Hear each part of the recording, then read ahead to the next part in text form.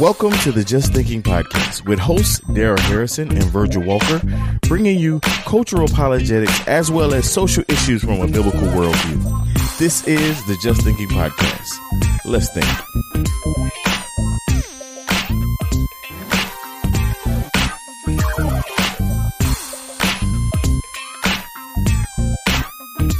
All right, we're back. It's another edition of the Just Thinking Podcast. I am Virgil Walker. And I am Daryl Harrison. What's going on in Soonerland, Omaha?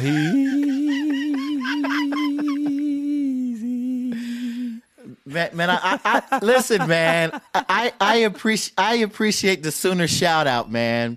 But man, that was a incredibly depressing outcome to a game, man. I was really heartbroken over what happened.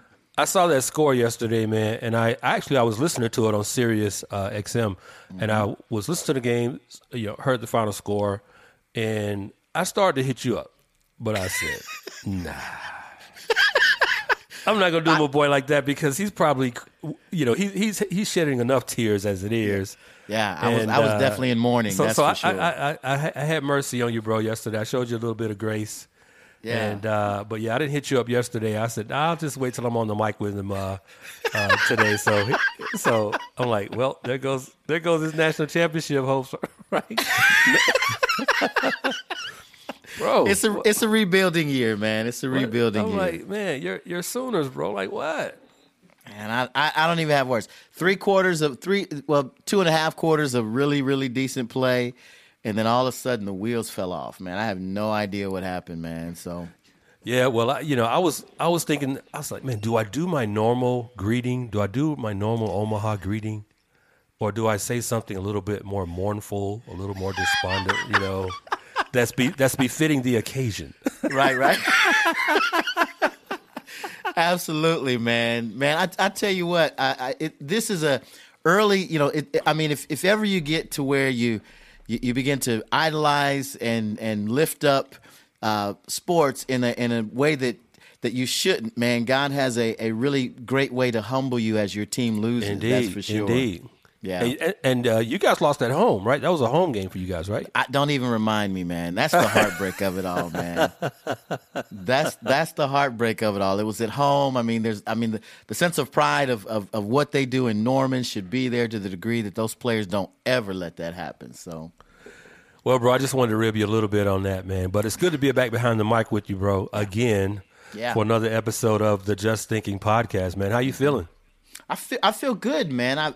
Busy. I mean, you know the drill. We're everywhere right now and just doing what we do and having incredible opportunities, man, to talk to different people, to do podcast interviews and the like. And man, it's been crazy. But man, it's always good to get on the microphone and get a chance to chop up these issues, these topics, these subjects with you. And here's the thing that I know. I'll tell you this. I was at church today, and I had quite a few people who saw the topic that we were going to cover, the ground that we were going to cover, and bro, it's incredible how so many people are kind of waiting to hear our take on cultural issues because they know that we're going to operate from an incredibly biblical perspective. So, yeah, I was looking forward to getting with you, man.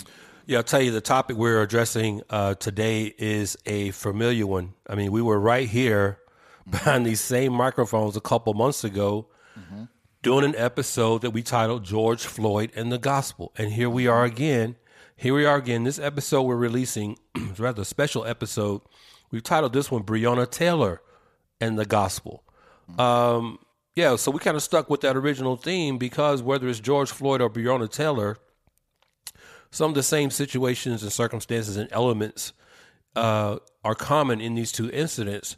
But the gospel addresses this issue as it did the George Floyd issue. So we said, hey, let's just stick with the standard title because that's what we do. We bring an issue up against the gospel, the word of God, and we try to exposit it accurately so that our listeners can understand and be encouraged that, yeah, there is a biblical worldview that you can have on issues like this. So here we are again, same elements, same themes, same doctrines, same principles and precepts apply in this Breonna Taylor situation as applied to the George Floyd situation. There's really nothing different here other than the victim. We have police involved in this situation as well. So hopefully this episode we can provide some encouragement, some objective clarity to the fog that's surrounding this situation. So that's why we're here. Breonna Taylor and the gospel, man. You want to tee this one up for us, Omaha? Let our audience know what we're dealing with here. Yeah, let me do that. For those, I mean, you'd have to be under a rock not to know about the Breonna Taylor issue and kind of what's going on. But with that said, Breonna Taylor, 26-year-old black woman, she was fatally shot by Louisville Metro Police Department, LMPD.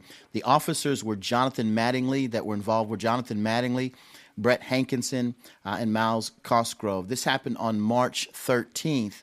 Of 2020, the white officers entered her apartment in Louisville, Kentucky, executing a search warrant. The officers knocked before forcing entry, but how or if the officers announced their identity before forcing entry is in dispute. Taylor's boyfriend, Kenneth Walker, thought that there were intruders entering the premises and fired a gun at them, hitting Officer Mattingly in the leg. The officers fired a total of 32 shots in return. Walker wasn't wounded, but Taylor was hit by 6 bullets in the hallway inside her apartment, and she died. Hankinson was fired by the LMPD on June 23, 2020, for blindly firing through the covered patio door window of Taylor's apartment, according to Police Chief Robert Schroeder. On September 15th, the city of Louisville, this is interesting, the city of Louisville agreed to pay Taylor's family $12 million and reform police practices. And now where we are today is on September 23rd. A state grand jury indicted Hankinson not for Taylor's death, but on 3 counts of wanton endangerment for endangering a neighbor with his shots. The 2 other officers involved in the raid were not indicted. And so there's a lot more to this story, and we'll unpack it as we go. But that kind of at least tees us up with what's taken place, where we are, and kind of what's happened. One of the things that I will say about this, Daryl, that was difficult, man, as I poured through, you know how we do. I mean, even though it's a freestyle episode, I mean, we spend quite a bit of time looking at news, walking through all of the data and the information. I easily, I think, in preparation for this, logged at least 6-8 hours in prep for what I knew we would talk about today. But what was difficult to do was to try to identify news that was that didn't have a bias slant to it. And I'll give you an example. Even in this particular news article, which actually came out of, I try when I'm doing research like this to go to the most local news outlet that I could. And so this is from Louisville, an outlet from Louisville. But even with that, in the news story, it says white officers entered her apartment as if their ethnicity mattered, right? Or a black woman was shot. I mean, I get that from a standpoint of identification of who she was, but it's difficult to find unbiased news reporting that can give you just kind of the facts without slanting a narrative. Yeah, I understand that. You in that piece that you mentioned, that news source that you did find, they identified the ethnicity of the officer by saying a white police officer entered. And in saying that and using that wording, it's as if they already are incorporating into the rest of the article, the rest of that report, a narrative that there was already an ethnic bias built into the officers entering the apartment. Yeah. Now, I appreciate you setting the stage and giving a little bit of background on why we're here, what happened in that incident, what it was, who was involved. Now, having said that, though, I do want to say that our purpose in this episode of the Just Thinking podcast is not to rehash what happened. It is not to rehash what happened. It is not to re-adjudicate the issues that are being processed through the court system, through the legal system. That is not the reason why we're here today. We're here to apply a biblical lens to what has already happened. Okay, not to regurgitate it, not to re-prosecute it. That's not why we're here. Okay, now having said that, I just want to get that clear, because I don't know what people's expectations of us are who may be looking forward to listening to this episode. But I just wanted to set some parameters right there as to establish what our purposes are. You and I, Omaha, for being behind the microphone today and talking about this, what our purposes are and what they're not. Okay, so I just wanted to make that clear. Yeah. Now, having said that, the first thing I want to do is express my sincere condolences to the family of Breonna Taylor. Okay, and I say that on behalf of Omaha as well. Mm-hmm. In the same way, Omaha, that you and I emphasized in the episode we did a few months ago on George Floyd in the gospel, I want to emphasize here that our condolences to the family of Breonna Taylor have nothing at all to do with the ethnicity that she possessed. Okay, her ethnicity has nothing to do with this. Okay, our condolences to Breonna Taylor's family are rooted and grounded in the fact that regardless of the circumstances that placed Breonna Taylor in that apartment on the night she was killed, the fact remains that she was an image bearer of God. Okay, as are we all. So again, on behalf of everyone on the Just Thinking Podcast team, I want to convey our heartfelt condolences and sympathies to the family of Breonna Taylor on her death. Now, having said that, Omaha, I can't help but think about Galatians 1:4, okay, where the Apostle Paul says that Jesus Christ gave himself for our sins so that he might rescue us from this present evil age. Okay, that's one of many texts that came to my mind as we reflect on this Breonna Taylor incident. Okay, this indeed is an evil world in which we are living today. I don't know that we as Christians really appreciate that reality to the degree that we should. That word evil in Galatians 1 verse 4 is describing not only a world in which bad things happen. Okay, that's not what that word means. Okay, so when we read in Galatians 1:4 that Christ came to rescue us from this present evil age, that word evil is not just talking about, hey, yeah, bad things happen. No, it's describing a world, okay? That word evil in Galatians 1:4 is describing a world that is morally and ethically corrupt by nature. Okay? By nature. This world is morally and ethically corrupt by nature. And that this world is inherently evil is why Paul says in Romans chapter 8, verses 19 through 21, for the anxious longing of the creation waits eagerly for the revealing of the sons of God. For the creation was subjected to futility not willingly, but because of him who subjected it, in hope that the creation itself also will be set free from its slavery to corruption into the freedom of the glory of the children of God. Now, that was Romans 8, verses 19 through 21. Now, there are two words in that passage of scripture that I just read that I don't want our listeners to gloss over, Omaha, and those two words are in hope, okay? In hope. Paul says that God subjected this world to futility in hope that it will be set free from its slavery to corruption.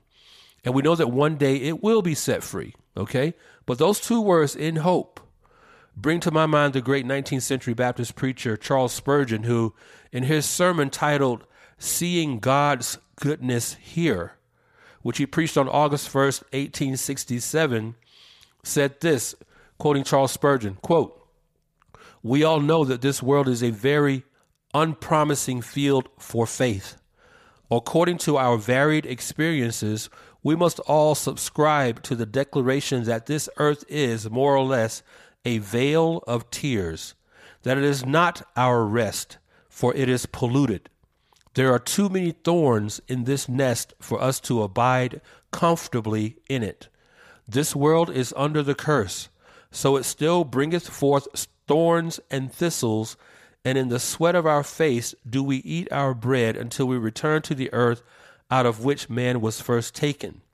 Were this world really to be our home, it would be a terrible fate for us. If we were always to live in this huge penal settlement, it would be sad indeed for us to know that we had continually to dwell where the shadow of the curse ever lingers, and where we have only the shadow of the cross to sustain us under it." Unquote. I love that Spurgeon described this corrupt world as a huge penal settlement. I love that description. And that we live in a world that is enslaved to corruption challenges us, I believe, as professing believers in Jesus Christ, to understand the evil that occurs in this world through the objective truth of the Word of God, and not through our own subjective epistemological perspectives and sentiments, okay? Now, I say that because in situations such as the one involving Breonna Taylor, there are no winners, okay? There are no winners. There are only losers. All right. Anything you want to add to what I just said, Omaha? Yeah, quite a bit, man. I want to go back to the last thing you said first and kind of start there. And by responding to the fact that we live in this fallen and broken world, the hope that we have as believers is knowing that Christ at the end of time, at the eschaton, will make all of these things new, right? The only thing that we can look forward to as we navigate this life with all of the issues that we run into, with all of the heartbreak that we encounter, with all the sadness of death that we encounter, is that we who do indeed believe in Christ will experience a hope in Him. In fact, Revelation 21:4 reminds us of the new heaven and new earth, that He will wipe away every tear from our eyes, and that there will be no more death or mourning or crying or pain, for the former things have passed away. I think it's important to bring to bear the message of the gospel. I mean, this is Breonna Taylor in the gospel. We've got to bring the gospel into conflict with the pain and the suffering and the struggle that we see as a result of the fallen condition in which we live. And so I think that scripture is important for us to consider. I want to echo what you did, man, and the same sentiment. And the way that we addressed it when we did the George Floyd in the gospel episode, the ending of any human life is a reminder of the fallen, sin-filled world in which we live. And the manner in which life ends is irrelevant to the fact that an image bearer of God is no longer here with us. I really was encouraged. One of the things I watched, Daryl, I watched the Attorney General Daniel Cameron and his full statement of the grand jury decision. He said the following. I think it bears repeating because I was really encouraged by what he said. So I want to quote some of the section of what he shared. He said this. He said, quote, I want to once again publicly express my condolence. He said, every day this family wakes up to the realization that someone they loved is no longer with them. There's nothing I can offer today to take away the grief and heartache this family is experiencing as a result of losing a child, a niece, a sister, and a friend. What I can provide today, he said, are the facts which my office has worked long and hard to uncover, to analyze, and scrutinize since accepting this case in mid-May. I urge everyone listening today not to lose sight of the fact that a life has been lost, a tragedy under any circumstance, end quote. There was a lot more that he shared in his opener, but I just thought as he began to kind of unpack all of the facts, many of those facts would leave someone, upset from an emotional standpoint. I thought setting the tone up front by acknowledging this person, Breonna Taylor, who was cared for, was loved, was indeed an image bearer of God, deserving of distinct value, dignity, and worth. I thought setting that up front and acknowledging the tragedy of the situation was the right thing to do. Yeah, absolutely. Thanks for saying that, Omaha. Now, let me dig into where I want to focus. This is a lane that I want to be in right now. And I want to tee this up by saying, notwithstanding everything that I've said to this point, okay, notwithstanding anything that I've said to this point in this episode, Omaha, I want to direct the remainder of my commentary to the individuals out there, especially those who profess to be Christian, okay, who are demanding, quote unquote, justice for Breonna Taylor, but who in reality only want vengeance and revenge. okay? I'm talking about so-called Christians who are motivated not by a desire for the truth, but whose indignation is rooted in ethnic prejudice and hatred solely on the basis that Breonna Taylor was black and the police officer who shot her is white. Mm-hmm. I want to say to them right now, unequivocally, you are not Christians. You're not Christian. In fact, you should strongly consider referring to yourself by some other moniker because you are not modeling the way of Jesus Christ. Okay? What you are is a Pharisaical hypocrite. If you were honest with yourself, and more importantly, honest with God, you would concur that Pharisaical hypocrite would be a much more appropriate moniker for you because you're just one of those whitewashed tombs that Jesus is referring to in Matthew chapter 23, verses 27 and 28, where he said this. He said, "Woe to you, scribes and Pharisees, hypocrites, for you are like whitewashed tombs, which on the outside appear beautiful, but inside they are full of dead men's bones and all uncleanness. So you too outwardly appear righteous to men, but inwardly you are full of hypocrisy and lawlessness." That was Jesus in Matthew 23, verses 27 and 28. So along those lines, I'm talking to professing Christians out there. I don't really care about the hypocrisy of unbelievers, okay? I fully expect unbelievers to be hypocrites. But a Christian hypocrite should be an oxymoron because the scripture declares that truly regenerate believers have the mind of Christ. That is 1 Corinthians 2:16. And to have the mind of Christ is to not be a hypocrite so as to lie to yourself about who you truly are. But the fact is, Omaha, there are a lot of liars out there who are professing to be Christian. They purport to want justice in situations like the one involving Breonna Taylor, when what they actually want in their heart of hearts is not the kind of justice that is grounded in the impartial due process of law, but they want a quote-unquote justice that is biased, prejudicial, and vengeful. They are liars. Those people are liars. And no liar is satisfied with the truth because the truth doesn't get them what they want. Mm-hmm. Now, I say that in light of what the Apostle John says in 1 John chapter 4, verse 20. If someone says, "I love God," and hates his brother, he is a liar. For the one who does not love his brother who he has seen cannot love God whom he has not seen. Okay? So I know I'm probably upsetting a lot of people right now, but the lane I want to stay in this episode of the Just Thinking Podcast Omaha is to address the hypocrites out there who are clamoring for quote unquote justice for Breonna Taylor when they know in their hearts that their motive is wrong. Thoughts, man? Man, I totally agree on a number of different levels. It's been interesting to witness how people are responding, particularly people who call themselves believers, right? I think about Romans chapter 16, verse 17. It says, "I urge you, brothers, watch out for those who create divisions and obstacles that are contrary to the teaching which you have learned, and to turn away from them." As we're watching people respond, one of the things that I'm noting are that so-called believers are responding not on the basis of objecting to facts, but they're responding on the basis of their emotion. And I think it goes to what you said. By doing so, they expose their motivation. Right.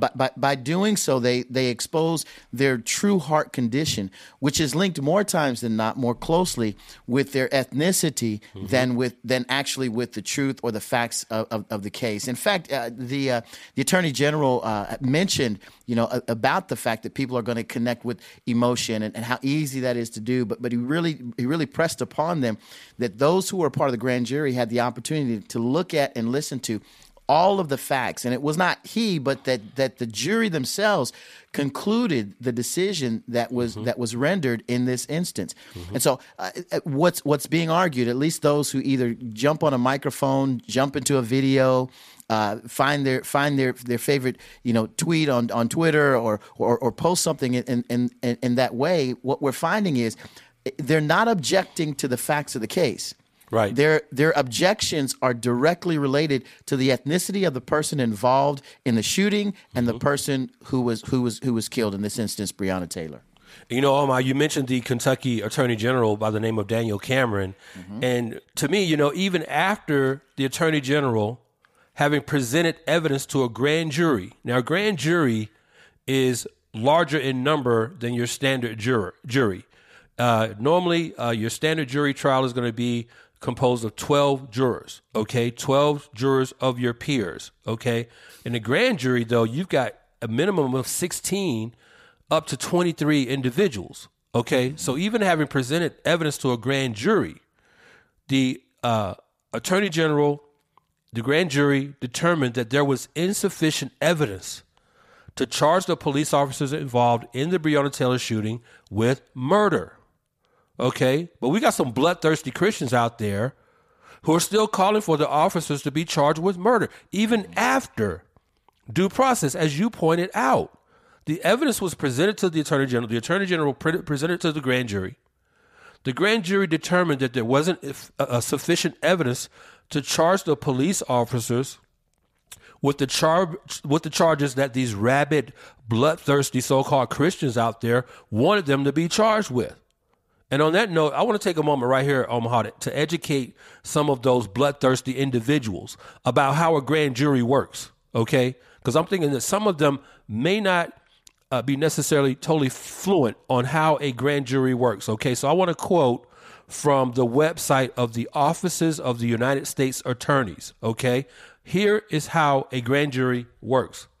Quote, after the prosecutor studies the information from investigators and the information they gather from talking with the individuals involved, the prosecutor decides whether to present the case to the grand jury. When a person is indicted, that is, when a person is charged, he is given formal notice that it is believed that he committed a crime. The indictment contains the basic information that informs the person of the charges against him.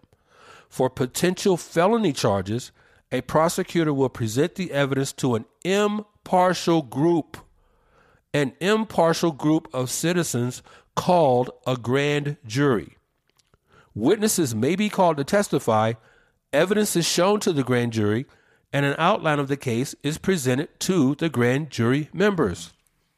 The grand jury listens to the prosecutor and witnesses and then votes in secret on whether they believe that enough evidence, not enough emotion, enough evidence exists to charge the person with a crime. A grand jury may decide not to charge an individual based upon the evidence. No indictment would come from the grand jury. All proceedings and statements made before a grand jury are sealed, meaning that only the people in the room have knowledge about who said what about whom. The grand jury is a constitutional requirement for certain types of crimes, meaning it is written in the United States Constitution. Listen to this last part.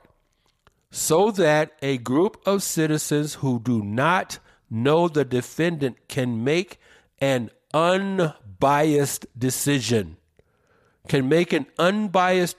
about the evidence before voting to charge an individual with a crime, unquote. All that was from the website of the Offices of the United States Attorneys. Now, conversely, I want to read from the website of the Cornell University Law School.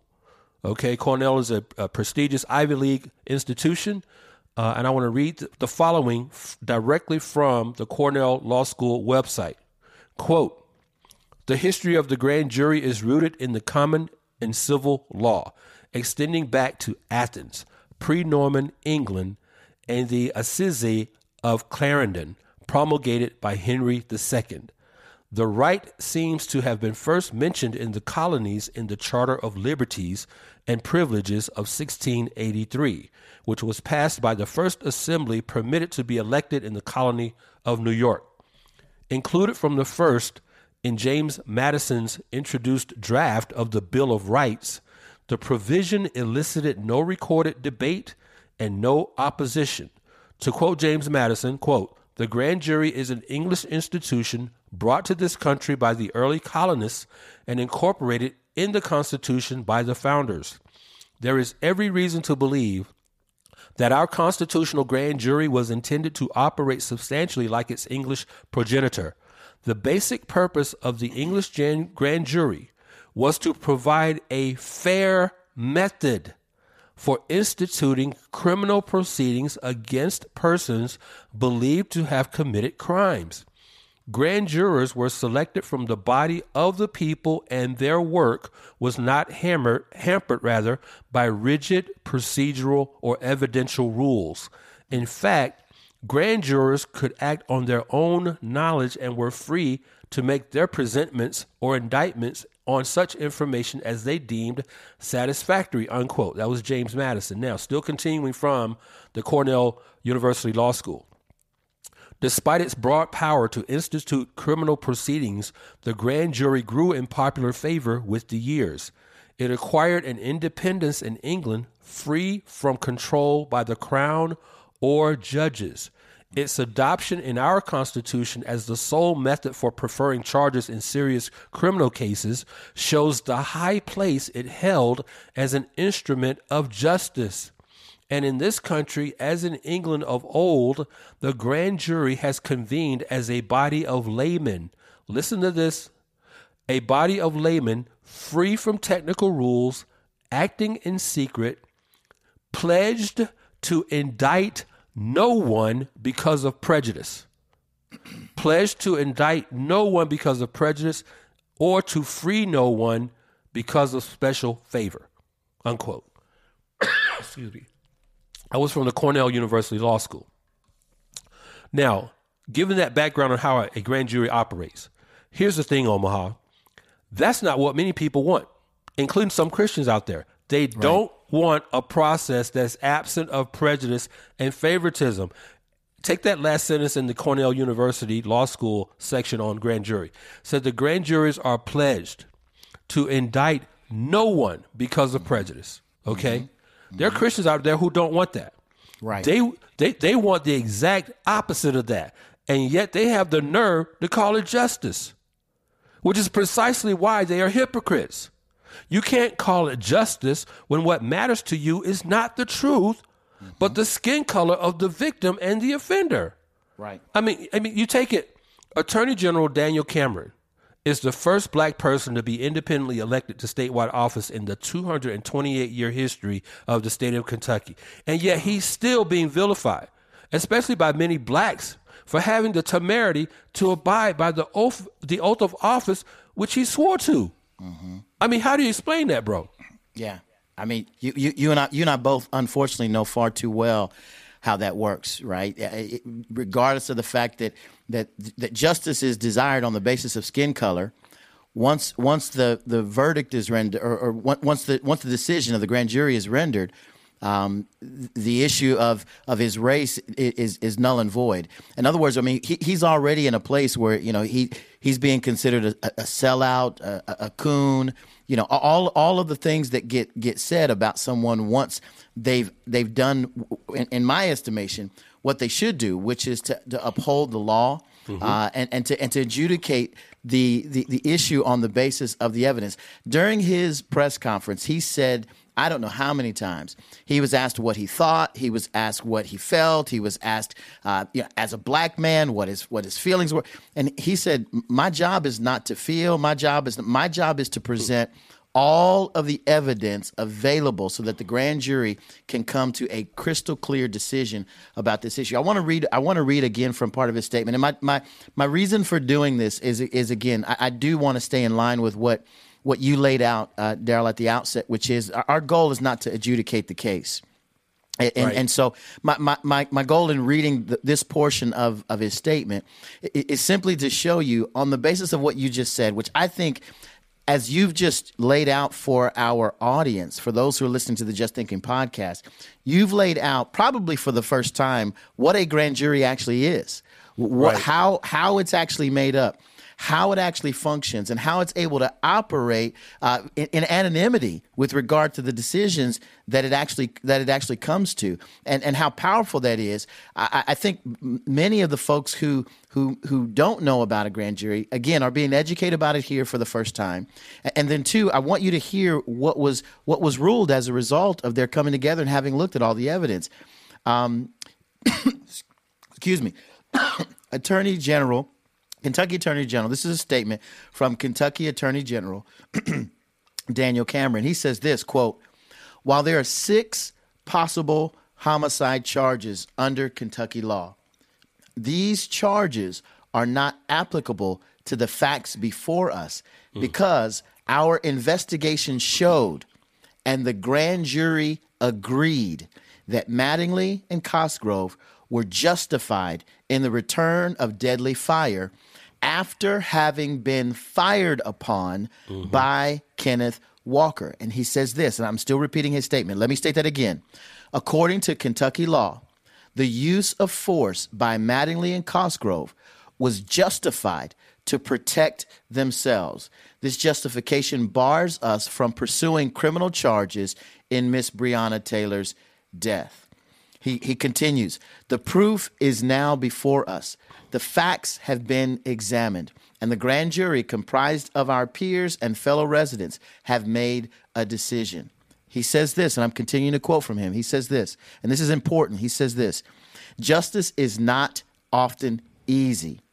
It does not fit the mold of public opinion, and it is not conform to shifting. It does not conform to shifting standards. It answers only to the facts and to the law." End quote. I thought this statement was very clear and incredibly powerful. And again, against the backdrop, again, my goal is not to adjudicate the whole process again or to walk through every facet of the case, but to simply state, based upon what you did, which is to lay out for our audience what a grand jury is and how they function and how they operate and how this is a part of what we've known as a constitutional right of an American citizen. And then to see that responsibility play out in this decision that they came to, I just think it lends even that much greater credibility to where they landed on the issue. I want to put that against the backdrop of what people who don't have all the facts, who have not sat through all of the information, who don't know every facet of the case, who are simply reading through headlines and trying to and are beholden to specific narratives of the journalists involved. That's where they're getting their news from. But those who sat in the room and paid the price and investigated the whole process from start to finish have landed on this decision. And you have believers, Christians, who still are upset, not based upon evidence, but again, as I mentioned earlier, their arguments are based solely upon the emotion of the outcome that they don't like because of someone's ethnicity. Right. That's really amazing. You look at, I don't know how many times we've mentioned the word evidence here so far, Omaha, in the few minutes that we've been discussing this, but the principle of evidence goes all the way back to, in Scripture, Numbers chapter 35, verse 30. This whole principle of evidence, okay, and ensuring that facts align with the charges, okay, to either charge or not. In Numbers chapter 35, verse 30, we read this: "If anyone kills a person, the murderer shall be put to death at the evidence of witnesses," plural, the evidence of witnesses, "but no person shall be put to death on the testimony of one witness." That's justice right there. God is so concerned about the truth, okay? The justice of God, and I'm going to elaborate on this later on, but the justice of God is first of all rooted in the truth. What is the truth? Okay, not how do you feel? Let me ask you, Omaha. Would you want to be put on trial knowing that your guilt or innocence is going to be predicated upon how the jurors feel? No way. Who would want that? We said this in the George Floyd episode. Yeah. Who of our listeners, regardless of which side you land on this issue, who of anyone listening to me would want to stand trial for your life, okay, on the basis of someone's emotions. No, you wouldn't want that. But we've got these hypocritical professing Christians out there. And the reason I'm harping on these professing Christians is because I'm talking to those who consider themselves to be a part of the body of Christ. Like I said earlier, I expect the world to be hypocrites.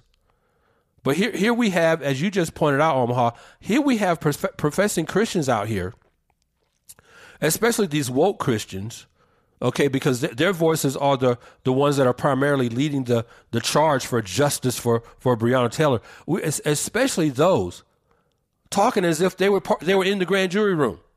Right.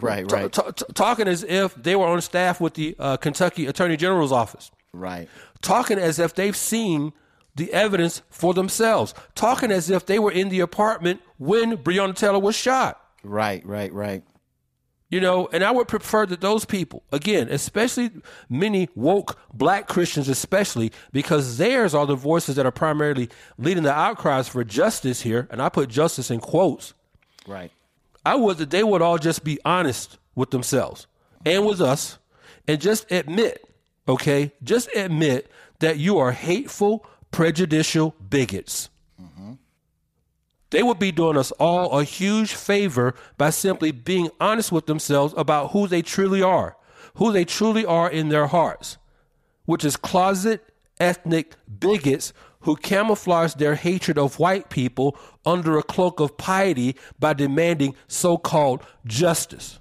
Wow. Now, and again, I put that in air quotes. Wow. You don't want justice. What you want is blood. Right. Their paradigm of justice, Omaha, looks nothing like the justice of God. And what does the justice that God desires look like? What does God's justice look like? It looks like these two passages of scripture in the Old Testament from the book of Zechariah. First, I want to read Zechariah chapter 7, verses 8 through 10. Zechariah 7, verses 8 through 10.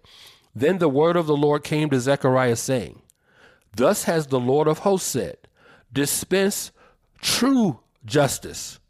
Okay, dispense true justice and practice kindness and compassion each to his brother, and do not oppress the widow or the orphan, the stranger or the poor, and do not devise evil in your hearts against one another. That was Zechariah 7 verses 8 through 10. Let me pause there for a second, Omaha, because we freestyling this. The first part of that text that I just read, you got your woke Christians out there. They're cool with that. So where God says, dispense true justice, practice kindness and compassion, each to his brother, do not oppress the widow or the orphan, the stranger or the poor. They're cool with that part. But after that semicolon, after that word poor, they're not necessarily okay with this part where God says, and do not devise evil in your hearts against one another. We got a lot of woke Christians out there who have devised evil in their heart against these police officers solely because of how God created them in his image with white skin. Okay, with a more shallow shade of melanin than they have.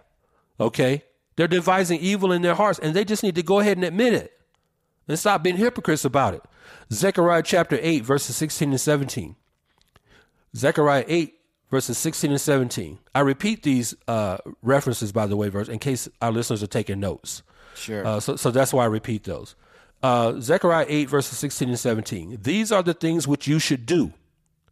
Judge with truth, God says. Judge with truth and judgment for peace in your gates. And let none of you devise evil in your heart against another. And do not love perjury. All these are what I hate, declares the Lord. That was Zechariah 8, verses 16 and 17. God says, let none of you devise evil in your heart against another. All right. So the justice that God desires and requires begins with truth, and it ends with truth. That's how you feel about the outcome is totally irrelevant. Now, if you know in your heart that the truth is not what you desire, stop lying to yourself. Stop lying to yourself. Just tell the truth. You love perjury. You love hatred. You love prejudice because what you want is an outcome. The outcome you want is not based on what is true. You want an outcome that's based not on what's the truth, but on your own evil desire to see someone punished, even if unjustly. Okay? What more do you want than an attorney general presented evidence to a grand jury, and the grand jury of impartial individuals said, no, there's not enough evidence here to charge these officers with first-degree murder and to give them the death penalty as you so thirst after. Listen to Proverbs chapter 10, verse 18. He who conceals hatred. See, my point here is that I want the hypocrites to come out. I would have more respect for you if you just came out and acknowledged what's truly in your heart. Right. And stop playing games with yourself and with God, thinking you want justice when really all you want, you're motivated by hatred. Proverbs 10:18, he who conceals hatred has lying lips, and he who spreads slander is a fool. Ephesians 4, verse 25, therefore, laying aside all falsehood, that is all lying, speak truth, each one of you with his neighbor, for we are members of one another. All right. So the folks who I'm speaking to right now, you know who you are. You know who you are. You are concealing hatred in your heart, and you're not speaking truth to your neighbor. So I know a lot of people listening to me right now are concealing hatred in their heart. And again, Omaha, they know who they are. So again, this is the lane I'm going to be in for the rest of this episode. So you guys can either choose to push stop right now, or you can continue listening. But what's got me so indignant here is the hypocrisy of these woke Christians out here who are co-opting and prostituting the idea of justice when they know that's not what they want. They want a preferred outcome that's based on the skin color of the victim and the skin color of the offender. Man, come on in here, Omaha. What you got? Yeah, I just think about what you said. I mean, if you go through and begin asking the question, what would be justice? What would justice in this instance look like? And I've read through a lot of material on this, man, in prep for the show, and over the course of the case, off and on. At times when the flames would fan a little bit higher, I'd pick up a few articles and take a look, and just like everybody else, probably a little bit more than everybody else, because I know that the potential for you and I to perhaps discuss the issue. And so I listen intently to what people are saying. We want justice for Breonna. Okay, what is justice? And when you listen to their responses, they vary all over the board, right? Everything from they want more information, they want to hear more, some facet of the case revealed. They want a particular question to be asked, as if none of these things have already happened, right? As if all of these things are not what's happening behind the scenes. And so what happens in most of those cases, especially when the Attorney General unpacked the report that he did, as he began to answer questions, the bar began to move. Let me give you a couple of examples of what I mean by that. As he laid out what the findings were of the grand jury and the decision that had been made, what began to happen is as the Q&A portion started, the bar began to move. The bar then became, well, how many of the people in the jury were black? How many were white? What was the ethnic makeup of each of the jurors? And I mean, all of this information was now added to and what did he feel as a black man? All of these things were added to the issue when the outcome that many desired was not put into play. The other thing is, after the events on that day, and the outcome was determined by the grand jury. What'd you have next? You had violence in the street, right? You had places all over the world, literally all over the world, with images and pictures of Breonna Taylor. I saw an incident. I mean, it was a riot in Germany. in Germany, bro. Wow. With a picture. They had a picture while they were rioting, while they were protesting. Hold on a second, Omaha. Now, you said a riot in Germany, as in the country, not Germantown, Kentucky, because I know Kentucky has a Germantown. You're talking about Germany, the nation. No, bro. I wish I would have put. I'll have to go back and look at because you know how we do on this episode. We don't drop stuff without having the receipts for it. Exactly. So I definitely want to go back. But this was a foreign country. Let me state that this was a foreign country where protesters were protesting, where people were rioting, and they held signs with the pictures of Breonna Taylor and George Floyd. So my point in bringing this up is that this is happening all over the world. Like the impact of this quote unquote movement, if you will, is having worldwide impact. And people are operating and making decisions not on the basis of all of the facts, but on the basis of their emotion. And when you ask them, what is justice? Mm-hmm. What do you mean? What do you mean when you say justice? What you come to find is that justice is a word often used, unfortunately, in our day to hide the wicked motivations and evil actions of the lawless. That's what's happening right now. That's what we're seeing take place right now in the culture. And I think you make the point brilliantly from the outset of our conversation. We expect this from the world. Mm-hmm. We do not expect this from those who hold to the idea that they indeed believe themselves to be Christians. That is not how Christians are to operate. Right, man. Great point. You know, the 19th century English preacher may be unfamiliar with most of our listeners, but there's an English preacher in the 19th century by the name of Frederick W. Robertson. Mm-hmm. Frederick W. Robertson said this, quote, "There are three things in the world that deserve no mercy: hypocrisy, fraud, and tyranny," unquote. Now, I mentioned that quote from Frederick W. Robertson because people who are calling for justice for Breonna Taylor, even after an investigation and decision has come forth from the Kentucky Attorney General and a grand jury, are already guilty of at least two of those three: hypocrisy and fraud. Hypocrisy and fraud. They are hypocrites, and that they are exalting themselves above the law and making themselves judges of others. And they are frauds in that they are falsely representing Christ and his gospel. Mm-hmm. Now, my favorite Puritan, Thomas Watson, said this, quote, "When we profess God's name, but do not live answerably to it, we take his name in vain," unquote. That was Thomas Watson. Now, I want to point to another passage of scripture here that is germane to the conversation we're having here in terms of justice, okay?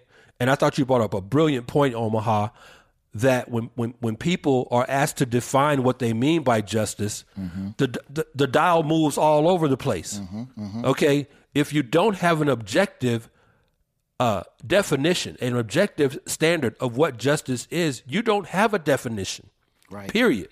Right. If your construct of justice is not objective, if it is not transcendent, okay, if it is not from somewhere outside of yourself, outside of your perspective, outside of your emotions, outside of your opinion, if your definition of justice is not detached from you completely, you don't have a definition.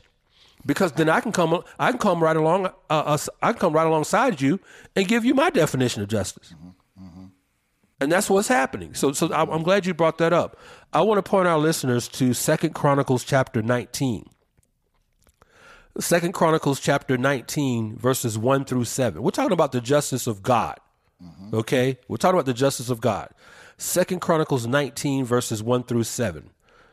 Then Jehoshaphat, the king of Judah, returned in safety to his house in Jerusalem. Jehu, the son of Hanani, the seer, went out to meet him and said to King Jehoshaphat, quote, Should you help the wicked and love those who hate the Lord, and so bring wrath on yourself from the Lord? But there is some good in you, for you have removed the Asheroth from the land, and you have set your heart to seek God. Unquote. Verse 4. So Jehoshaphat lived in Jerusalem and went out again among the people from Beersheba to the hill country of Ephraim, and brought them back to the Lord, the God of their fathers. I love that phrase. Jehoshaphat brought his people back to the Lord, the God of their fathers. Verse 5. He, that is Jehoshaphat, please listen to these next three verses. He appointed judges in the land in all the fortified cities of Judah, city by city. Verse 6. He said to the judges, listen to this.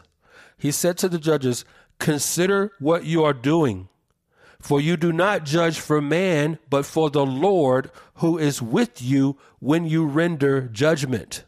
Now then, let the fear of the Lord be upon you. Be very careful. This is Jehoshaphat, King Jehoshaphat, talking to the judges that he's appointed throughout the land of Judah. I'm going to go back to the last part of verse 6.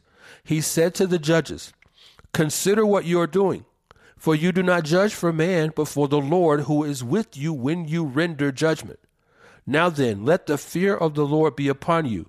Be very careful what you do, for the Lord our God will have no part in unrighteousness or partiality or the taking of a bribe. Okay? That was 2 Chronicles 19, verses 1 through 7. Jehoshaphat is making clear to the judges, he admonishes them, consider what you are doing, for you do not judge for man, but for the Lord. This is for the Lord our God will have no part in unrighteousness or partiality or the taking of a bribe. Listen, in the same way that Jehoshaphat implored the judges he appointed to, quote, let the fear of God be upon you, unquote, that same fear of God should be upon us in seeking the justice of God and not our own brand of spiteful revenge under a cloak of justice. For it says in that text that I just read, God will have no part in partiality. Now, when God says he will have no part in partiality, he means what he says. He means what he says. Listen to Deuteronomy chapter 1, verses 16 and 17. Deuteronomy 1, verses 16 and 17. Then I charged your judges at that time, saying, hear the cases between your fellow countrymen and judge righteously between a man and his fellow countrymen or the alien who is with him. Verse 17, you shall not show partiality in judgment. I mean, Verge, when are we going to get this through our thick heads? You shall not show partiality in judgment. You shall hear the small and the great alike. You shall not fear man, for the judgment is God's. The judgment is God's. In other words, the outcome belongs to God. Mm-hmm. And whatever that sovereignly ordained outcome is, we need to be content with it. And not throw out in the streets, burning stuff up, breaking windows, blocking people, surrounding people's cars and pulling them out of the cars and beating them almost half to death. Okay? We need to be content with these outcomes, knowing that God is sovereign over these outcomes. Listen, in his book, The Bruised Reed, the Puritan Richard Sibbes said this. He says, we must neither bind where God looses, nor loose where God binds, nor open where God shuts, nor shut where God opens. The right use of the key is always successful, unquote. I want to repeat that. Richard Sibbes from the book, The Bruised Reed. We must neither bind where God looses, nor loose where God binds, nor open where God shuts, nor shut where God opens. The right use of the key is always successful. You know, Omaha, as I look at some of the reactions of professing Christians to the decision reached by the Kentucky Attorney General and the grand jury to indict only one of the police officers involved in this Breonna Taylor incident, I can't help thinking that some of those very same people, had they been alive in Jesus' day, would have totally ignored the fact that Pilate said of Jesus, I find no guilt in this man, and would have been part of that mob yelling, crucify him, crucify him. Listen, 1 Corinthians 5:17. I have no doubt whatsoever that some of those people, had they been alive in Jesus' day, would have been part of the mob saying crucify him. 1 Corinthians 5:17. Therefore, if anyone is in Christ, he is a new creature. He's a new creature. Now, one of the evidences of that new nature is that we have the mind of Christ. I said that earlier in 1 Corinthians 2:16. And one of the evidences that we have of the mind of Christ is that we don't judge according to outward appearance. Okay, that's John 7:24. Do not judge according to appearance, but judge with righteous judgment. That's part of having the mind of Christ, that we don't judge based on our emotions. We don't draw conclusions. In worst case, we don't condemn anyone based on something we don't know. Like I said, I wasn't there in the grand jury room. Omaha, were you there? By any chance, did you happen to be? Well, did you just happen to be rolling through Kentucky at the time, through Louisville? Not there. Nope, not in any way. What you got, man? Come on in here. A lot of thoughts, man, about what you shared. Basically, what in light of what we're seeing in the culture is an obvious appeal to mob justice. Exactly. And unfortunately, when you promote social justice, I call it subjective justice. When you promote social justice, what social justice is an appeal to mob justice or what we're seeing in the streets, which is the fruit of which is mob violence. That's what you get when outcomes don't align with what our preconceived ideas have the tendency to be. And what we do in response is we riot or we burn down cities or we call for some form of justice that has no bearing in the evidence of the facts, because there's not a fact that is presented by which someone is saying, hey, that's wrong or that's incorrect or they should have considered this. I was preparing a message that I intend to preach here in a little bit, and I'm thinking through the issues of social justice. I look and found, man, it was interesting to identify that this social justice, man, this is not new. You know, Frederick Hayek was talking about the impact of social justice on the culture. He said this, and I quote, he said, "I am certain that nothing has done so much to destroy the juridical safeguards of individual freedom as the striving after this miracle of social justice," end quote. And there's another quote that he said, again, for those who don't know, Frederick Hayek is a Nobel Peace Prize winning economist. He received that award in 1974.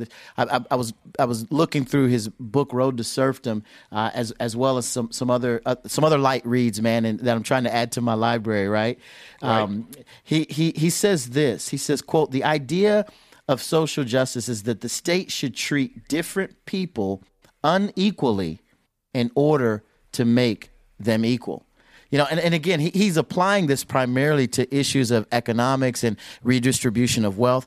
But in the first quote that I presented, he's talking about it from a standpoint of legal reforms, right? The idea that social justice does much to destroy the juridical safeguards, the legal safeguards, and individual freedom as we strive after social justice, which eventually lends itself to what the mob think. This is mob think. This is mob thought, and it's in appealing to that, especially from a viewpoint of calling yourself a Christian. I can't think of something more damaging, more dangerous, more damnable than doing something like that, injecting the idea of social justice into the culture, into Christian culture, and holding the moral high ground. Man, you said it early on. You talked about Pharisaicism. That's exactly what we're dealing with, right? Yep. And no one is willing to apply the same standards to their own lives that they're willing to apply to the lives of others. No one is looking through the issue of justice and examining their own heart and mind and coming and finding themselves wanting in those instances. They're easily able to point the finger at others and believing that the outcome was unjust, was inaccurate, should have been different. And again, none of this on the basis of evidence, all on the basis of ethnicity. You know, Verge, what you just said kind of reminds me, again, talking about Pharisaism and hypocrisy, knowing, and again, I'm talking to professing believers out here, and they know who they are. They know who they are. If you're listening to this and it's like the old adage, right? If the shoe fits, wear it. Right. If this hypocritical shoe fits, you already know you're wearing it. You're wearing it. Okay. I was listening to you just then on Omaha. I was reminded of a blog article that I wrote 4 years ago. I wrote this blog article 4 years ago. You can find this article that I'm about to refer to at my blog site at deacondarrell.com. That's Darrell, Darrell, deacondarrell.com. I titled this article, "So You Want Social Justice? Be Careful What You Ask For." Mm-hmm. Be careful what you ask for. And in that article, I quote the late Jerry Bridges from his book, The Gospel for Real Life. Jerry Bridges, in The Gospel for Real Life, in the chapter titled Justice Satisfied, said this, quote, "All of us have failed miserably to obey God's law. We disobeyed in Adam, and we have every day of our lives disobeyed in our own persons. Therefore, all of us stand condemned before God's law, fully liable to its curse and punishment. But just as Jesus fully obeyed God's law in our place, so he suffered its full penalty in our place. In the same way that Adam was our representative in the garden, so Christ was our representative on the cross. He bore the full brunt of God's justice that we should have borne. He received the full punishment we should have received. Through his representative union with us, Jesus assumed our obligation to perfectly obey the law of God and obeyed it to the letter.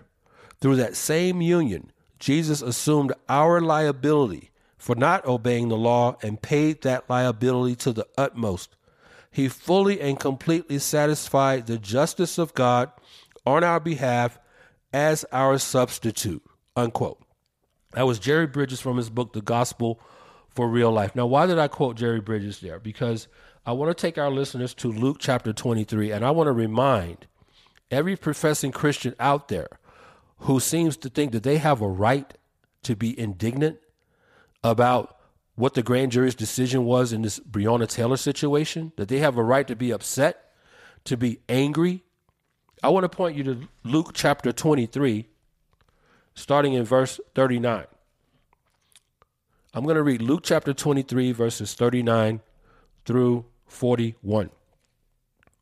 Luke 23, verses 39 through 41. One of the criminals, this is where Jesus is crucified. One of the criminals who were hanged there was hurling abuse at him. This is hurling abuse. One of the criminals on the cross alongside Jesus is hurling abuse at Jesus. One of the criminals who were hanged there was hurling abuse at him, saying, "Are you not the Christ? Save yourself and us."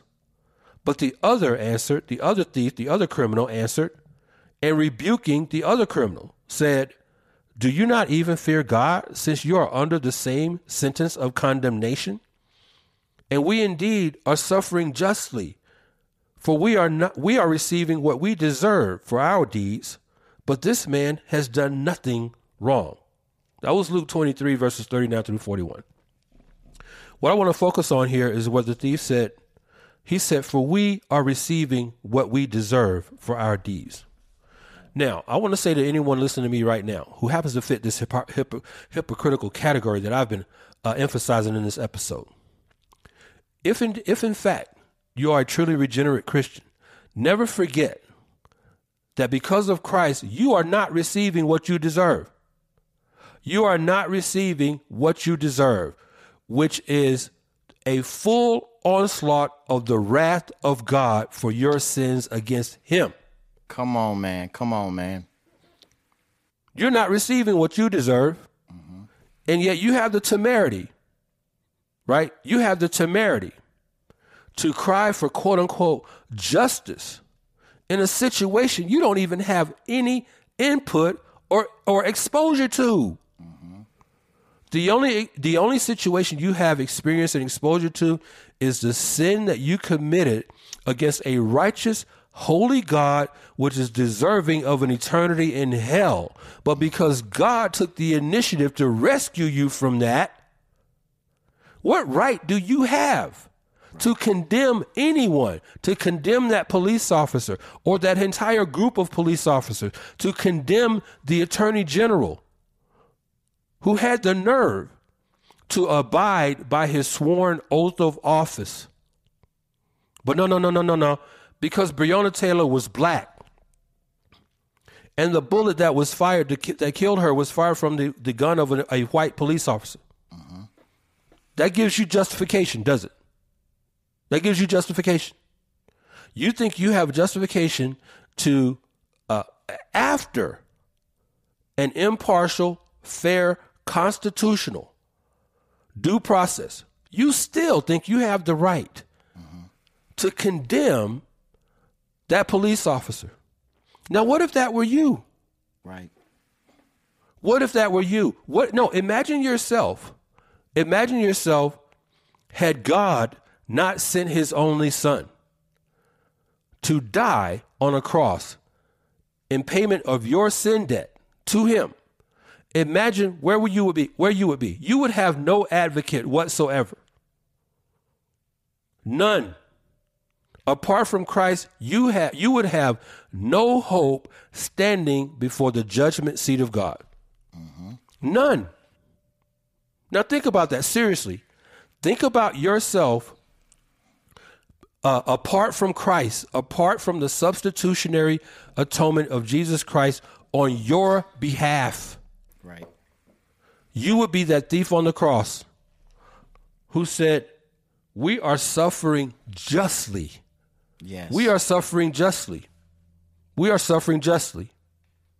I just want to put some context out there for you. Okay? The situation involving this police officer has been adjudicated according to the Constitution. Okay? The Attorney General there fulfilled his oath of office. But we had, I think I saw a video, Omaha, of a female Black Lives Matter leader who compared the Attorney General in Kentucky to being no better than blacks who helped sell slaves into slavery. Yeah. Yeah. Did you see that? Did you see that? Yes. Yes. But see that's what we're talking about here. That's what we're talking about here. So again, I just want to say again, I would have much more respect for anyone who's listening to this. You just come on out and be honest and just tell the truth about really what's in your heart. Okay? All right? And Vert, I'm going to throw it over to you real quick, but I want to quote something from the Westminster Confession here.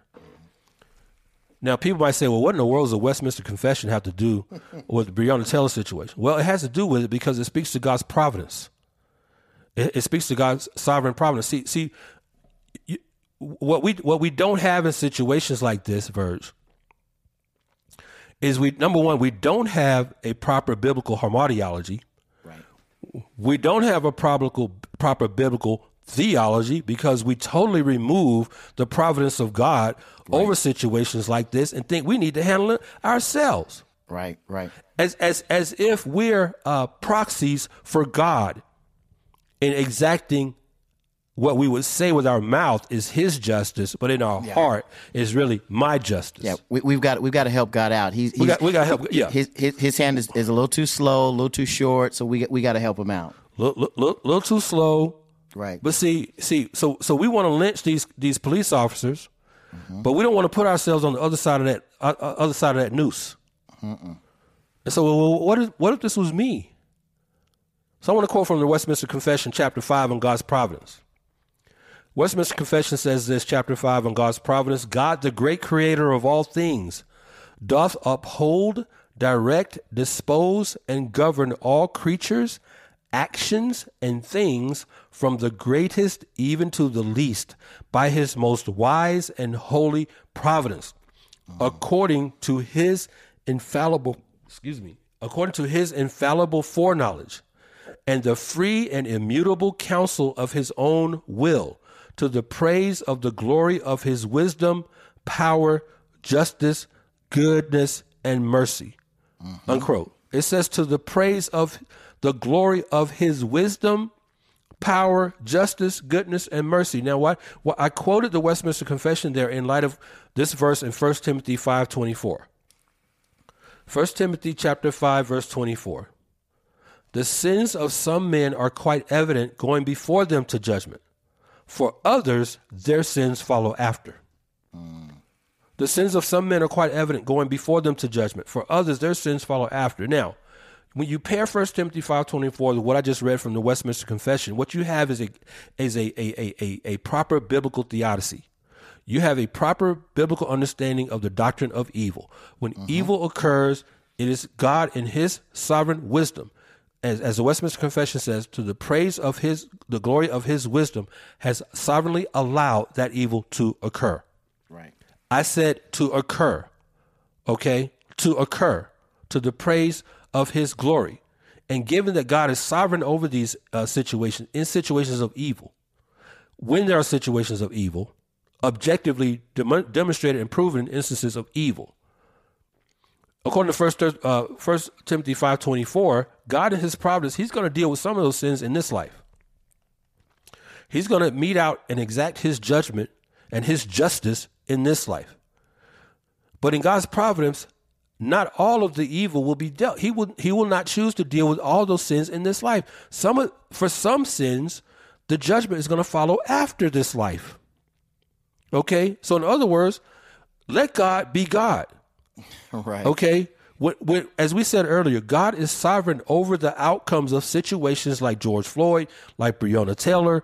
As a Christian, as a truly regenerate Christian, we need to be content that God in his sovereignty has foreordained this outcome. And who am I to complain? Who am I to be angry? If there is an injustice according to God's standard, I have to put that caveat there. If there's an injustice according to how God's word defines justice and injustice, God is going to make sure that either in this life or the next, he's going to be vindicated.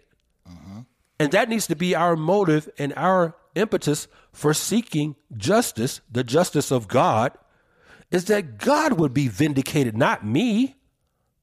Not me. I don't have a personal vested interest in the fact that Breonna Taylor was killed outside of the fact of what we said at the very top of this episode, that she was an image bearer of God. She was a fellow image bearer of God. I don't care what her sex was. I don't care what her ethnicity was. I couldn't care less about any of that.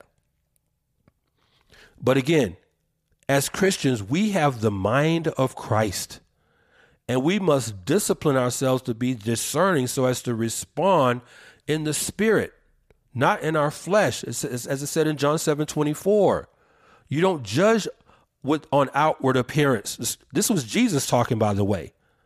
Do not judge based on outward appearance, but judge with righteous judgment. That means you judge righteously as God defines righteousness and what is right. Okay? Verse, anything, man? Bro, there was so much in that I had to take notes. I grabbed a pen and a sheet, and I started writing down a number of different things based upon what you shared in that section. I want to start with something that you mentioned earlier, and you were really kind of unpacking the hypocrisy of many of the social justicians who are really upset, primarily on the basis that a black woman was killed at the hands of a white officer. I remember this past week, and I know you're not going to mention it to our listeners. I want to mention it so that they go back and see it. Earlier this week, you had an opportunity to share the stage with one Dr. John MacArthur at Masters University. And during that time, which I thought you did a masterful job walking through some of the really challenging issues around ethnicity, race, and you guys kind of did a Q&A. You answered a number of questions.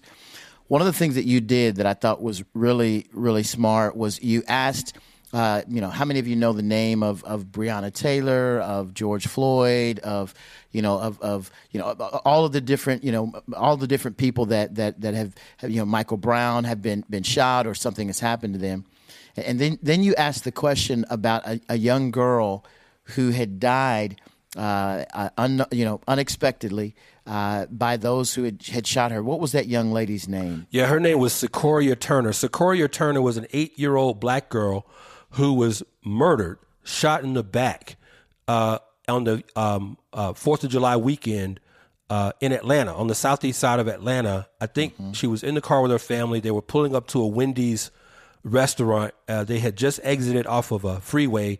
They were obviously pulling over to get something to eat, and she ends up dead. Sikoria Turner is her name. Yeah. I thought about that, and you even went on further to kind of walk through over the course of the holiday, summer holiday, how many blacks were shot and killed in Chicago over the course of a weekend whose names we can't record. We don't even know. You and I do, because we actually did an episode where I walked through a number of the names of the people that had gotten killed over the course of that time frame. I also thought about what when you were talking earlier, you were talking about theodicy, you're talking about the problem of evil and its impact, and how people want to see evil eradicated. The reality is, what we don't recognize is that if evil if God completely eradicates evil, you and I would be gone. Absolutely. Right? Absolutely. Every single one of us would be done and over with. We seem to have a blind eye to our own sinful condition, but we're clear-eyed and wide-eyed toward the sin of everyone else, and God calls that hypocrisy. We've spent so much time talking about the fact that God is not involved in judging based upon partiality. God does not judge that way. That His justice is impartial. That His justice is objective. It's fair. It's a part of His nature. It's who He is. God is just. And so when I think about issues like Breonna Taylor, like Michael Brown, like all the names, Ahmaud Arbery, like all the names of the people that we've talked about, and the response to those issues, the question that I think needs to be asked is, who are people more upset at, or why are they upset? Are they more upset that God's justice was not adjudicated, or are they more upset that their personal vengeance it has not been exercised? And I think that's what's at hand. People don't feel like their personal vengeance has gotten exercised, right. And so that's what they're concerned with, and that's what you see them do out in the street. And I just thought all of that, the ground that you covered, really, again, I had to make some mental notes so that we can go back and maybe recover some of this ground. I know this is more of a freestyle episode, and so we're just kind of shooting off the hip a little bit on some of these ideas. But I think those are important to mention for our listeners to consider. I completely agree with you there, man. Thanks for mentioning that, too. And I'm going to wrap up with this, man. I want to take our listeners to Leviticus chapter 19, Leviticus 19, verses 15 through 18. I want to wrap up with this passage, Omaha, because undoubtedly, see, you mentioned the word receipts earlier. One of the things we've gained a reputation for here on the Just Thinking podcast is the amount of time and effort that we put in doing our research. We put in tons of hours to get ready for a 1 to 2 hour episode, sometimes 2.5. But the length of the episode is not the point. The point I'm making is that to a great degree, we make sure that we keep receipts because we know we have our haters out there listening to us, just looking for loopholes. Right. Looking for loopholes, looking for a reason to accuse us of some violation of their subjective standard of right and wrong. Right. Okay? Right. So they'll hear an episode and say, well, you guys didn't talk about this, or you guys didn't say anything about that, or you guys don't care about justice. Right. That's the one accusation that we probably get the most whenever we're doing an episode that encroaches upon the social justice, racial reconciliation space, or anything of that nature. You guys don't care about justice. Oh yeah, we do. We care about it quite a bit. We care about the justice of God. I don't really care about your justice, listener. I really don't care. I don't care about your subjective definition or construct of justice. I really do not care. That's the kind of justice I don't care about. I care about the justice of God. Virgil, I care about the justice of God and helping equip you, if you are a believer, if you're truly regenerate, to apply God's definitions, God's principles, God's precepts to help you shape a biblical theology of what justice truly is. Okay, so yeah, we care about justice. We just don't make an issue of the skin color of the victim. We don't make an issue of the skin color of the perpetrator, because regardless of the ethnicity of the person who's dead, they're dead. Right. A black person is no more dead than a white person when a white person is shot and killed, or when a Hispanic person is shot and killed, or an Asian, or a Middle Easterner. They're dead, okay? But I want to wrap up with this passage from Leviticus 19, verses 15 through 18. This one goes out. I sound like a radio DJ. This verse goes out. This is for all my haters out there who want to tell us at the end of this episode, well, you guys don't care about justice. There y'all go acting white again. Now, listen closer to this. Leviticus 19, verses 15 through 18. You shall do no injustice in judgment. You shall not be partial to the poor, nor defer to the great, but you are to judge your neighbor fairly. Verse 16. You shall not go about as a slanderer among your people, and you are not to act against the life of your neighbor. I am the Lord. Verse 17. Here's the money verse. This is a money verse for all our haters out there. You shall not hate your fellow countrymen in your heart. You may surely reprove your neighbor, but you shall not incur sin because of him.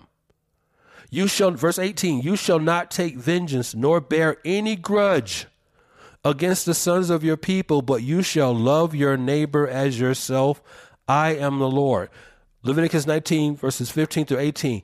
God says yes. So here's the point in verse 17.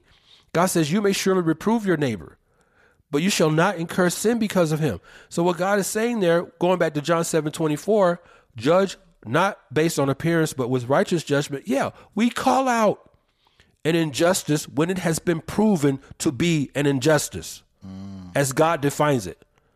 So yeah, we care about justice. We care about injustice, but not so much that it's so subjective that it causes us to sin in our heart against someone that we might perceive committed the injustice.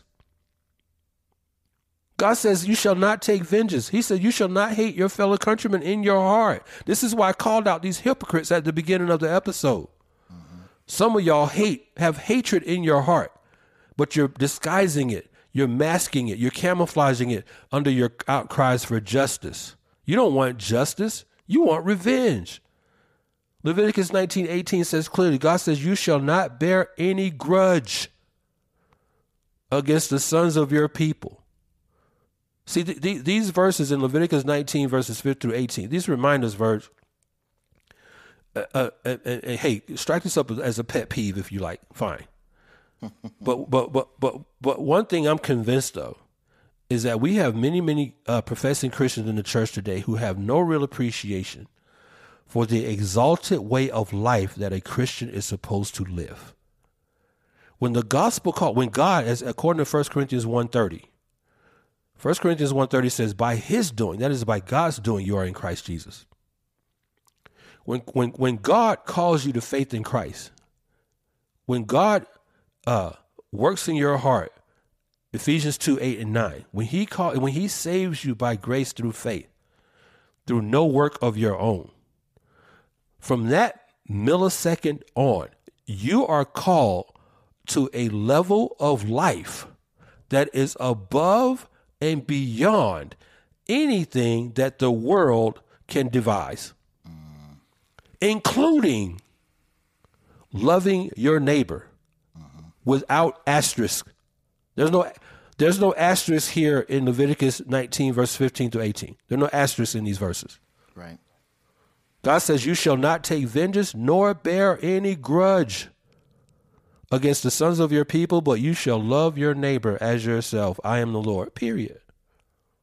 But we have no appreciation, Verge, for the high standard, to which God calls us to live as followers of Jesus Christ. And we need to get that right. We need to get that straight. Yeah. We need to get that straight. I'll close with that, man. You want to anything you want to say, and then you can close us out, bro. I'm out. Yeah. No, you know what, I think all of that is spot on. I'm thinking about Matthew chapter 7, right? Yes, thank you. You know, I'm thinking about the hypocritical judgment that God calls us to not do. That we must first take the log out of our own eye, so that we can see clearly to take the speck out of our brother's eye. But what happens in this instance is self-examination takes place. right? Self-examination, Yes. examining one's own life, one's own heart, and recognizing that, were it not for the grace of God, there go I. Thank you. Were it not for God's grace, I'm the hypocrite. I'm the one who's doing things wrong. I'm the one involved in a drug deal gone bad. I'm the one trying to fend for my life at the door of someone who's trying to take my life. I'm all of those people because I suffer in the same human condition that all of us encounter in the fallen world in which we live. Thank you. This is a fallen world in which we live, and for us to stand on our high horse with our arm on our hip, looking down upon everyone else and how they operate, acting as if we're somehow above it all. Man, how hypocritical is that? Exactly my point. How hypocritical is that? And we as believers, we should know better. It was this morning, bro. I was listening to John MacArthur. He was actually walking through Philippians chapter 2, where he talks about. In fact, I want to open up with that. In fact, I want to close with that. How about that? Yeah, let's do it, man. We freestyling. Go ahead, do your thing. Yeah, I was just listening to him navigate that this morning, and he talked about how in this instance, when it comes to humility, we have the example of Jesus, and in his example, it's such a mind-blowing example. God, who is deity, who is the second person of the Trinity, condescends. He comes down, takes the form of a baby, right? It takes the form of a servant in human flesh. And becomes obedient even to the point of death. Let me read this here.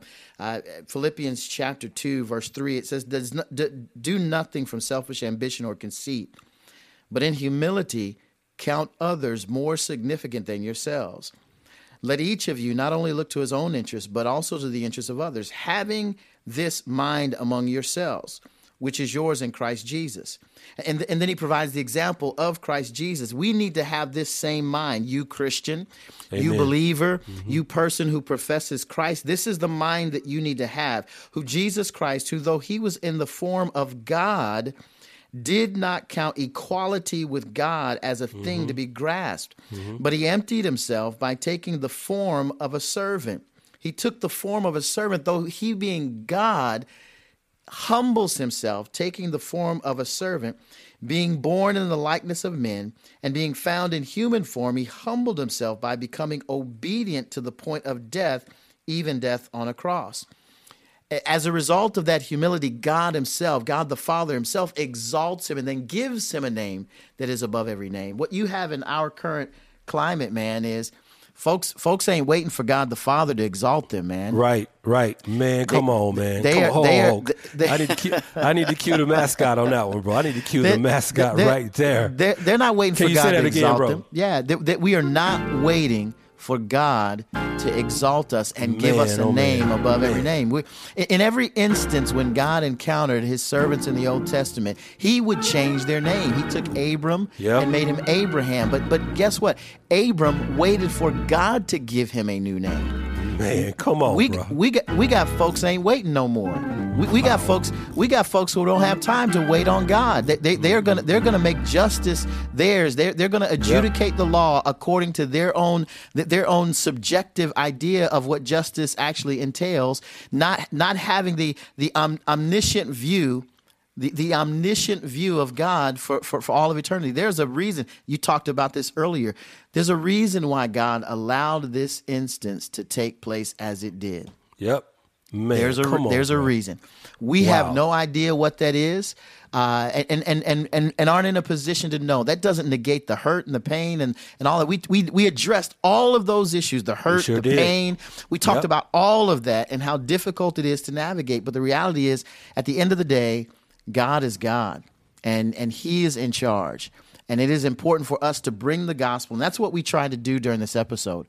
We tried to bring the gospel into conflict with the culture in the instance of the death. And I won't say untimely death. I'll say the death of Breonna Taylor. That's where we are. And that's what this is. And my hope would be that those who've been impacted by what they're seeing, what they're experiencing, what they're feeling, will take the light of the gospel and examine their own lives and come away recognizing that they have a need for a Savior, that they are indeed a sinner, and that they need a Savior. Man, I want to close out with praying for the family of Breonna Taylor. Let's do it, man. Let's do that. For the officers involved and for all those things. So let's do that as we close. Father God, we just give you thanks and praise. We're thankful that you sent your Son on our behalf. And that Jesus, that you condescended, that you came down and lived a perfect life, died a death that we rightly deserved on our behalf, and that you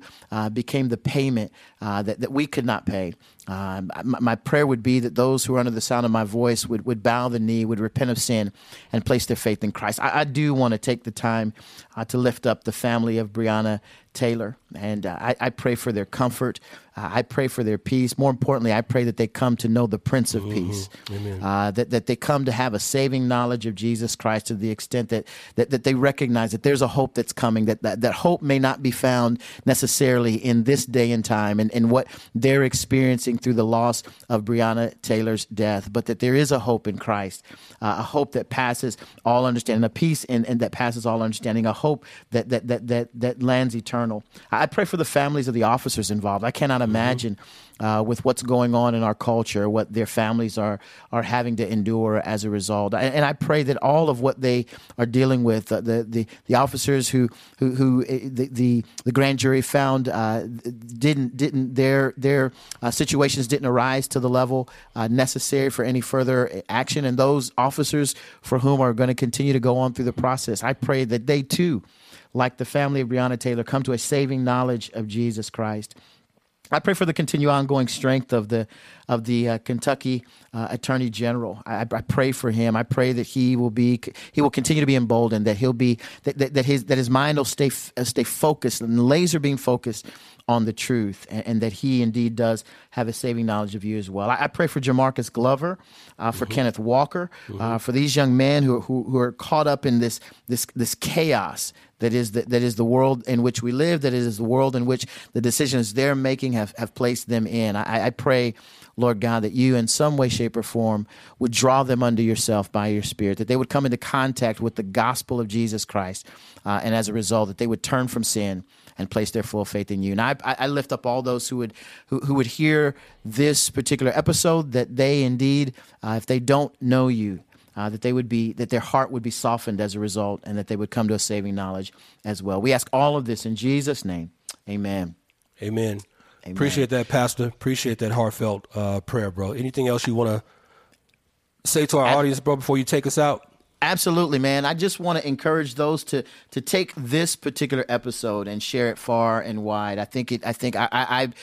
My hope would be that God would use it for His glory, and that He would be glorified. That the warnings that we laid out in this particular episode would be heard, not from a standpoint of any emotive aspect in our lives, but from what the gospel says, from what the gospel declares and requires, from what the Word of God requires in the life of the believer, that we be impartial in our judgments, and that we show and point people to the truth of God's Word. And so that would be my hope and prayer. And with that, man, I just want to encourage our listeners to tune again with us next time to the next episode of the Just Thinking Podcast.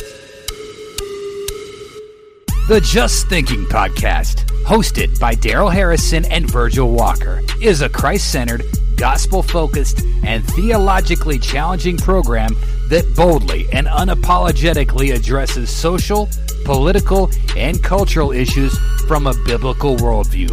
With an international listenership that stretches from the United States and Canada to Romania, Nicaragua, and Mongolia, the Just Thinking Podcast breaks through all ethnic, geographic, social, and cultural barriers to bring the objective truth of the gospel of Jesus Christ to the issues confronting His church and His people. Subscribe to the Just Thinking Podcast using the podcast app on your Apple or Android smart device, or you can listen online at thebarpodcast.com/JT.